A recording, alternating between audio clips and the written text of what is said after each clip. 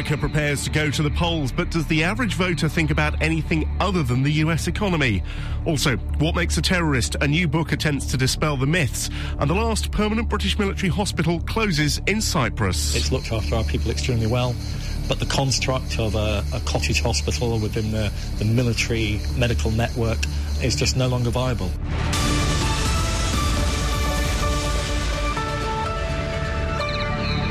Hello, I'm James Hurst in for Kate Chabot. Now, this time next week, we should know who the next president of the United States will be. Americans will vote in their presidential election on Tuesday. Barack Obama and Mitt Romney currently neck and neck in the polls. But in the home straight to the big day, what actually will make up voters' minds? And is there any sign that the final debate on foreign affairs might have swung the fight? Well, I'm joined by Professor Michael Stathis, who is Professor of International Relations and Political Science at the University of Southern Utah, and, of course, as always, BFBS defence analyst Christopher Lee.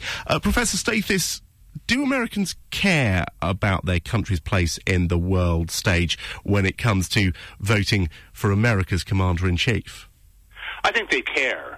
But as I think everybody in the world fully expects, it is the economy again. And economic issues, unemployment, these things have been at the forefront of the American mind. And this week, those things, of course, have been further compounded by events on the East Coast with the hurricane and, well, the major storms. So foreign policy has dropped significantly on the list. Of the three major debates between Governor Romney and President Obama, the third that dealt with foreign policy had the lowest ratings of all of the debates. And of course, it was up against a big night of sports on the US TV schedules, wasn't it? I mean, if Mitt Romney becomes president in January, would he be walking actually into a foreign policy straitjacket? Would he change foreign policy, or perhaps just change diplomatic tone? Oh, I think there are going to be significant changes. He has already made clear on several very sensitive questions that there will be a fundamental change in what we have seen the last 4 years, particularly concerning Iran, Israel, and quite possibly certain other questions concerning Afghanistan as well. Christopher, you've been looking at some of the polling on this week about how much it plays on American voters' minds. What's it suggesting? If you look at the stuff that the Pew Research Centre, and I think put it in context of people who don't know about Pew. Pews are very reputable. It's like Mori, it's like Gallup, in those senses of political polling. It says that the American, this is from a European point of view, the American electorate is far more aware of foreign policy and foreign policy decisions that we actually believe. We just think, it's the economy, stupid, as Michael says. There's another side of it. They look at what's been happening in the Arab Spring, for example, and they say, that hasn't done anything, has it? Certainly hasn't done anything for America. It hasn't done anything for her allies. More importantly, the report says the American view is it hasn't actually done anything for the people in the Arab Spring. And so it may be, again, Pew extrapolates from its stuff and says, now listen, perhaps we don't have to go for the big democracy thing. Maybe it is possible that if you want people to have stability, if you don't have stability, you have war. Maybe democracy should not be really high on the list, some form of benign dictatorship or whatever. And after all, Mubarak and co, that the Americans, the British and everybody else has supported for a long time, would have described himself as exactly that. Michael Stathis, I wonder if you replace foreign policy with the phrase homeland security for a lot of Americans, it suddenly does become a game changer. It does become a different question, and but is that an oversimplification to make those interchangeable? No. This is a country that still very much lives in the shadow of 9/11, and it affects perception concerning foreign policy very, very greatly. I see this day to day with my students that they have an interest in foreign policy, but it comes back to national security. What is in it for us? How is it going to affect us?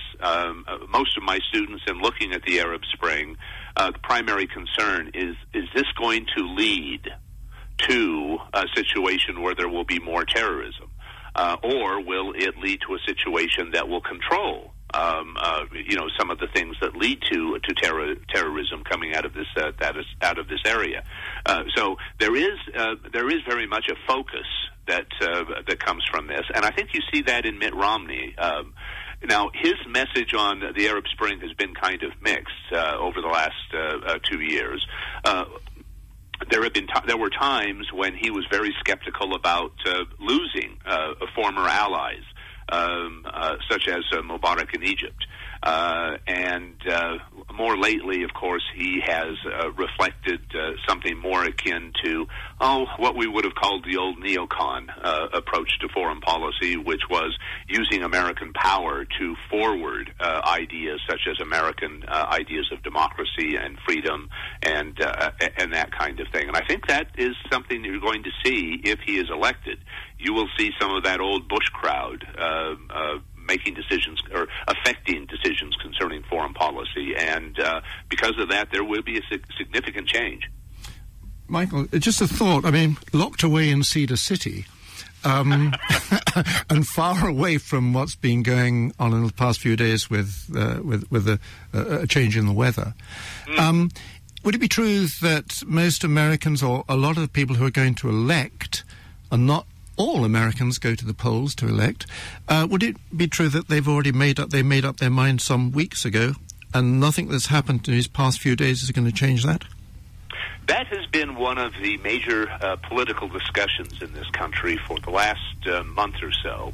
And there is a very strong school of thought that takes the opinion that the majority of American people made their minds up quite a while ago. But people who think they've made their mind up can have events intervene, as we've seen with Hurricane Sandy, for example. Possibly, but I don't think so. I think the people who have made up their mind have made up their mind. I agree with that group of commentators. The people who are on the fence are this kind of mysterious, undecided group of people who are neither Republican nor Democrat. They shift every 4 years, and it's not clear which way they're going to lean.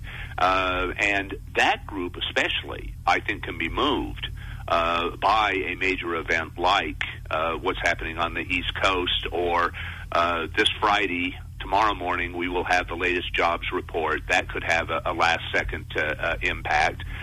Or some new development on the global level could move them at the last minute. But we're running out of time. Those people, I think, are going to make their decision coming up fairly soon, and we're not sure exactly how it's going to swing, but I would bet there would be more influence from the storm and from economic issues than foreign policy in the next 5 days. Michael Sathis and Christopher Lee, stay with us as we look in more detail at one of the big foreign policy questions for whoever wins that election, because this week an Iranian naval task force docked in Sudan. Its arrival just 6 days after explosions destroyed an arms factory in the Sudanese capital, Khartoum. Now, Sudan's complained to the UN that Israel bombed the factory, which is believed to be operated by Iran. Israel's defence minister, meanwhile, Ehud Barak, has been speaking about Iran's nuclear ambitions. He's told the Daily Telegraph he thinks Iran has pulled back from the brink of its confrontation with the West, but perhaps only for now, something echoed yesterday by the Israeli Prime Minister Benjamin Netanyahu at a news conference in France with President Hollande. The sanctions are taking a bite out of Iran's economy. But as I said to you, unfortunately, to date, they have not stopped the Iranian program. It's something that I think is of common concern to Israel and to France, to the United States, to Europe, to just about every one of the Arab countries in the Middle East, and to everyone who wants to see a safe and secure world.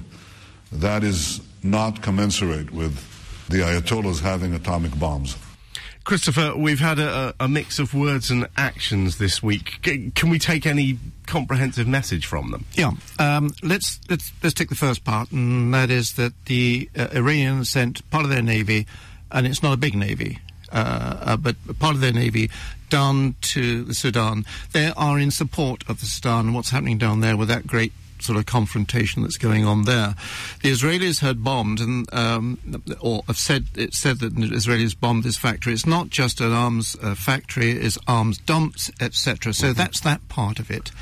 In the meantime, the Royal Navy, the British Navy, have got people in the Gulf, as well as an exercise that's going on in the Mediterranean anyway. But they've got people in the Gulf on permanent deployment there, and have done for years. But most importantly, they've got their MCMVs, mine countermeasures vessels.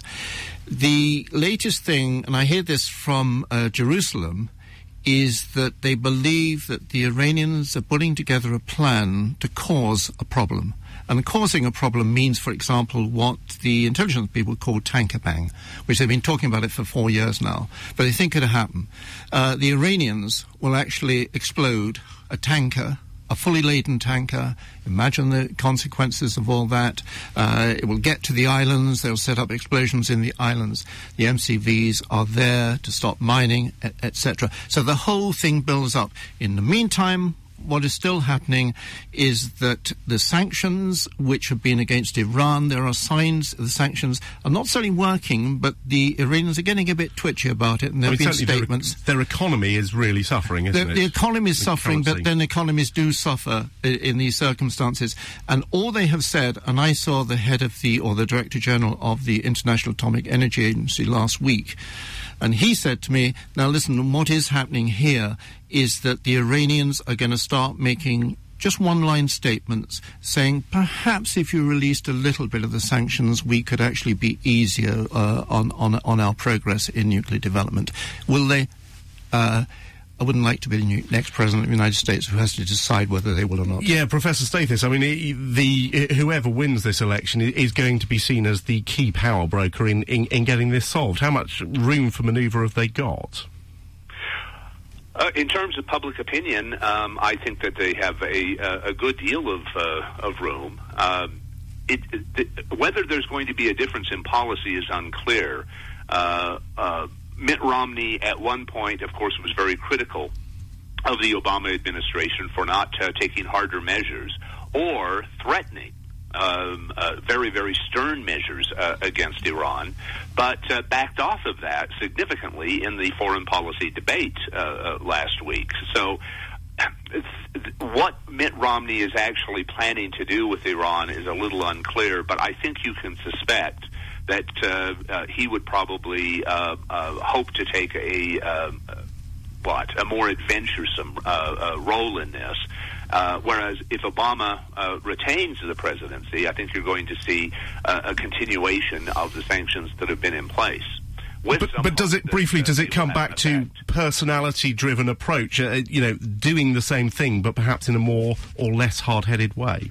Well, I think it will be a fundamental difference because, as I said, the people who are going to be advising Mitt Romney, many of them were part of the old Bush administration, the so-called neocons.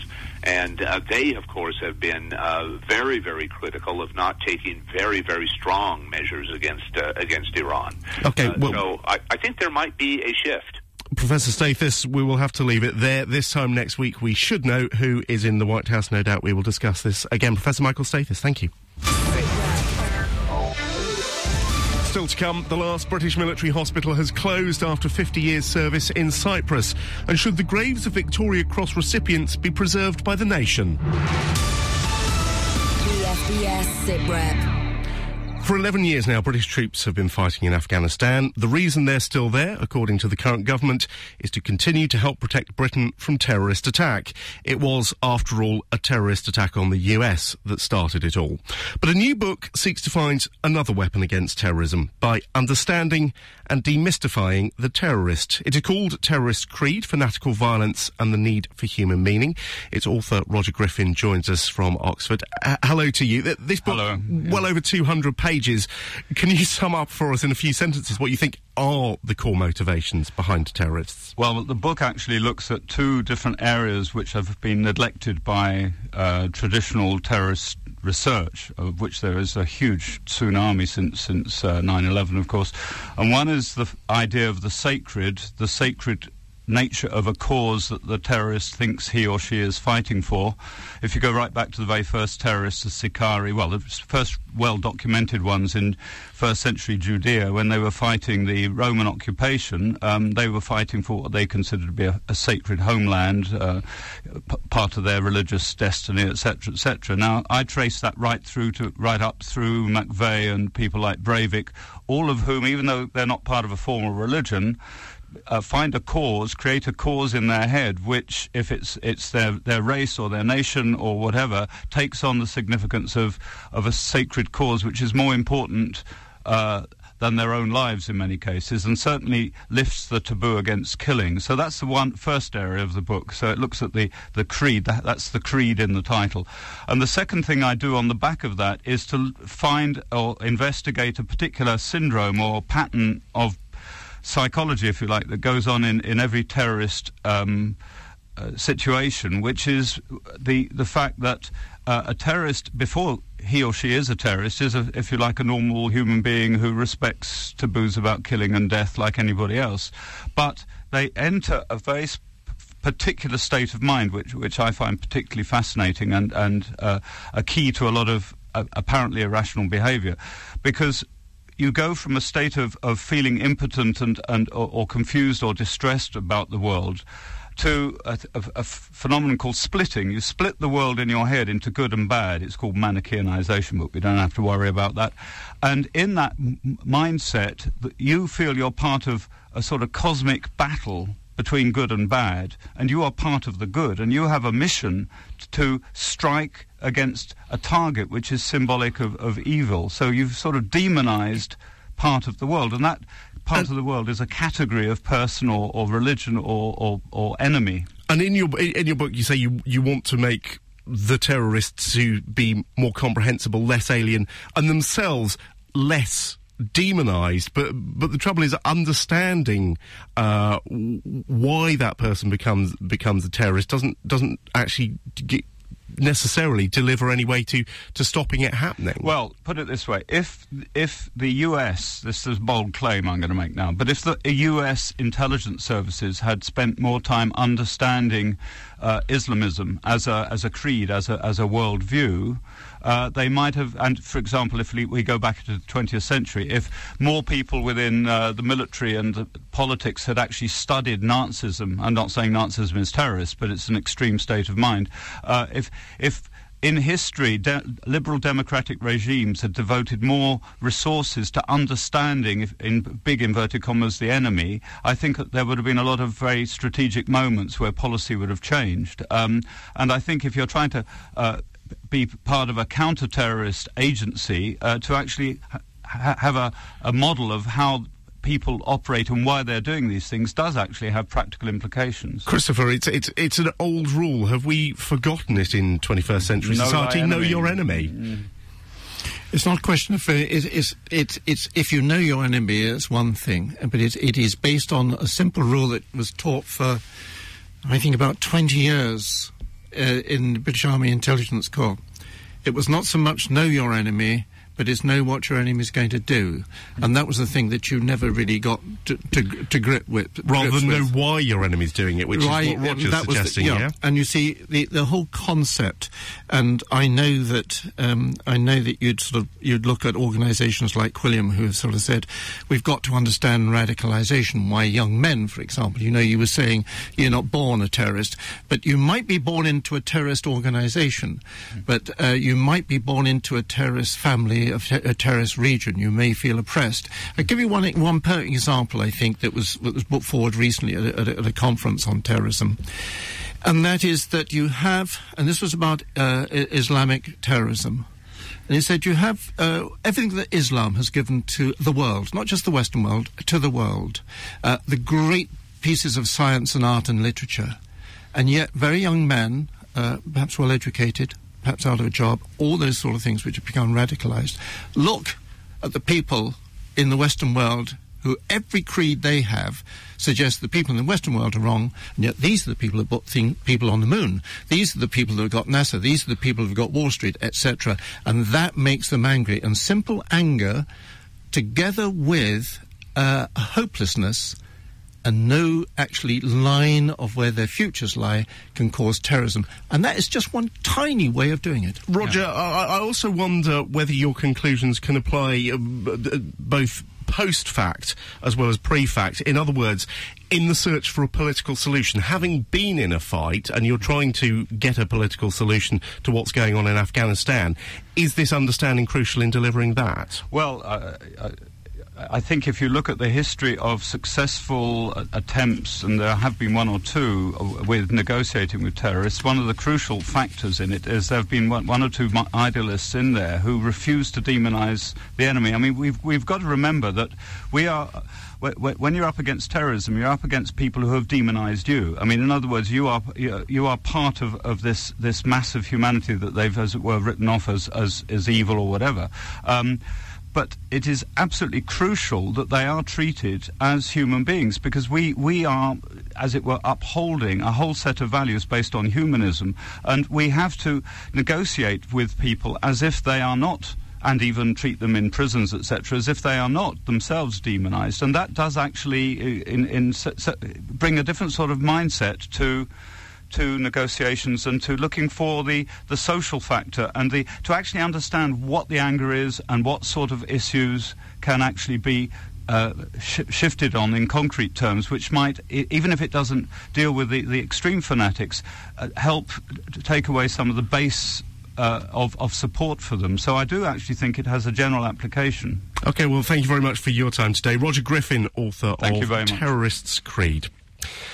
Next to Cyprus, where the last remaining permanent military hospital has closed. TPMH, or to give it its full name, the Princess Mary's Hospital at RAF Akrotiri, has shut up shop after 50 years. Tim Cooper reports. As of 8 a.m. local time this morning, the Princess Mary's Hospital passed into history. The last patients have been discharged and the packing up has started. Much of the building was mothballed years ago as the facilities here contracted from a 200-bed hospital to, in its end, one set up for just 25 patients. For the last few staff, it's been a tough task, keeping going till the end. Here's Nursing Officer Flight Lieutenant Paul Evans. It's been very bittersweet. As the days drawn nearer and nearer, it's been quite a sad and emotional time when you know you've got to pack up, but you've still got to keep going at the same time. Set on a promontory on the edge of RAF Akrotiri, TPMH first opened for business in 1963. Then, of course, the British military operation in Cyprus was considerably larger, and the hospital catered for the 15 to 20,000 personnel stationed here. From the late 90s onwards, numbers were much lower, and TPMH contracted to reflect this. Ultimately, it had become unviable, if you like, a city-sized facility serving a village-sized population. Various ideas to keep it running were mooted, including flying in military from the UK to circumvent the waiting lists of the NHS, but ultimately to no avail. Commander British Forces Cyprus is Air Vice Marshal Graham Stacey. It's done a great job. It's looked after our people extremely well. But the construct of a cottage hospital within the military medical network is just no longer viable. We have to change. Medical necessity also contributed to the hospital's closure. Clinicians need a certain throughput of patients in order to keep their skills up to speed, and that was proving hard to achieve here. Last commanding officer of TPMH is Group Captain Gordon Allison. And the caseload here was falling, and it became increasingly difficult to maintain appropriate levels of competence, and therefore the MOD found it necessary to look at other ways of providing secondary health care. From today, military personnel and their dependents will receive hospital care at the Polyclinic, a private facility in Limassol. The care at the clinic is UK accredited and will be closely monitored by British Forces medical personnel. Dr. Christos Realis is medical coordinator of the Polyclinic. We are going to give the same type of care that everybody else on the island receives when they come through our doors. And that's the best care that we can possibly provide. Group Captain Allison again. I think ultimately it's going to be excellent, but there'll be some ups and downs as we proceed with the business. At RAF Akrotiri, there's immense sadness at the passing of TPMH. It's been an iconic part of British Forces Cyprus, generations of sailors, soldiers and airmen using the facility. Colonel David Vassallo has been researching the history of the hospital. The hospital started off as a result of British forces moving out of Egypt, and there was a temporary hospital for 5 years. With the increasing numbers, they had to build this particular hospital over here. With the decision to close permanent military hospitals across the forces world, TPMH's fate was sealed, but it remained long enough to be the last man standing in military hospital terms. But now, like Haslar in Gosport, Wegberg in Germany, Bowen Road in Hong Kong, it'll be consigned to history. Tim Cooper reporting from Cyprus. Now, finally this week, a campaign is being launched to save hundreds of neglected graves of people who received the Victoria Cross. The Conservative think tank The Bow Group wants to make the maintenance of the graves a legal requirement and for them to have the same status as listed buildings. Well, joining us now is Ben Harris-Quinney, who is chairman of The Bow Group. Mr. Quinney, how many graves are we talking about here? Well, we're potentially talking about as many as 1,300 graves worldwide. Already 300 are maintained, but they're not really maintained well enough, in the opinion of the Victoria Cross Trust and the Bow Group, and we think that needs to be extended to all graves of the recipients of the Victoria Cross and indeed the George Cross as well. So who are you saying should actually pick up the tab for looking after these graves? Well, we feel that the cost should be underwritten by the government because although being a recipient of the VC or the George Cross is a very personal thing, we think it's also of historical relevance to the country as well. However, we feel that it's likely if the government is willing to simply underwrite the cost, that the sort of monies we're talking about required to maintain these graves will be relatively easily obtained by charitable donations. I think the figure is probably something in the region of £500,000. I mean, in a sense, particularly as we come up to Remembrance Sunday, I think a lot of people will be surprised to hear that actually we're in a position where these graves have been able to fall into neglect. Well, I think that's absolutely right. And it's not just that the graves themselves have fallen into neglect, it's that often local communities are not aware that actually within their own communities they hold the grave and the memorial to someone who has been awarded with the VC medal. Many people are aware of that, and many communities are aware, and indeed I was in Oxford recently where Noel Shavas has been awarded with a blue plaque at his school to memorialise his achievement in actually winning 2 Victoria Crosses. But I think this is a cause for celebration for the local community, for local historical societies, local schools, community institutions. I think everyone should be aware, both locally and nationwide, of the people that have achieved this great military honour. And you mention local communities a lot there. Given that actually we're, short of money as a country, shouldn't this be part of the big society, as it's been called? Well, the problem with I think as much as possible, yes, it should, but the problem with just leaving it to the big society is that you might get a very well-maintained grave in one area and a not-so-well-maintained graves or set of graves in another. And so by having this national programme to underwrite the cost, it means that the government guarantees a minimum level of maintenance across the entire nation. But I should say, however, that the VC Trust is probably an example of the big society. It was set up by an individual without government support, purely out of his own personal passion and conviction for the issue. Christopher, briefly, do you think government might be prepared to put money into something like this? Government always says no at first and says other people should be doing this sort of thing. It depends how much pressure. I mean, there's one thing I've heard, for example, a suggestion of a VC memorial wall. But then should you have a DSO memorial wall? The great image of graves is in the closing shots of Oh, What a Lovely War, because they represented the hopelessness of war, didn't they, as seen by the public. That is the answer. Ask the next generation. And just briefly before we go, Mr. Harris-Quinney, there are also unmarked Victoria Cross graves. What, briefly, would you like to happen to those? Well, as I said when I first began speaking on the issue, I think it is important to recognise that this is a very personal issue for the recipients of the awards and their families. And so it may well be that those recipients and their families don't actually want to have that memorial maintained by another body, and I think that's quite acceptable and fine. But where there is no opposition to a memorial being maintained or indeed erected, I think it absolutely should be done. Okay, Ben Harris-Quinney from the Bow Group, thank you very much indeed for your time on the programme. Just before we go, Christopher, one to watch for next week? Yeah, the Chinese have launched their first J-31, which is a stealth fighter. A couple of weeks ago, they were launching their first aircraft carrier. The two are not connected, but watch that space in China. Well, thanks for your time, and to all our contributors this week. Do keep your comments coming on Twitter. We're at BFBS SitRep, and you can join us again next week. But for now, from me, James Hurst, goodbye.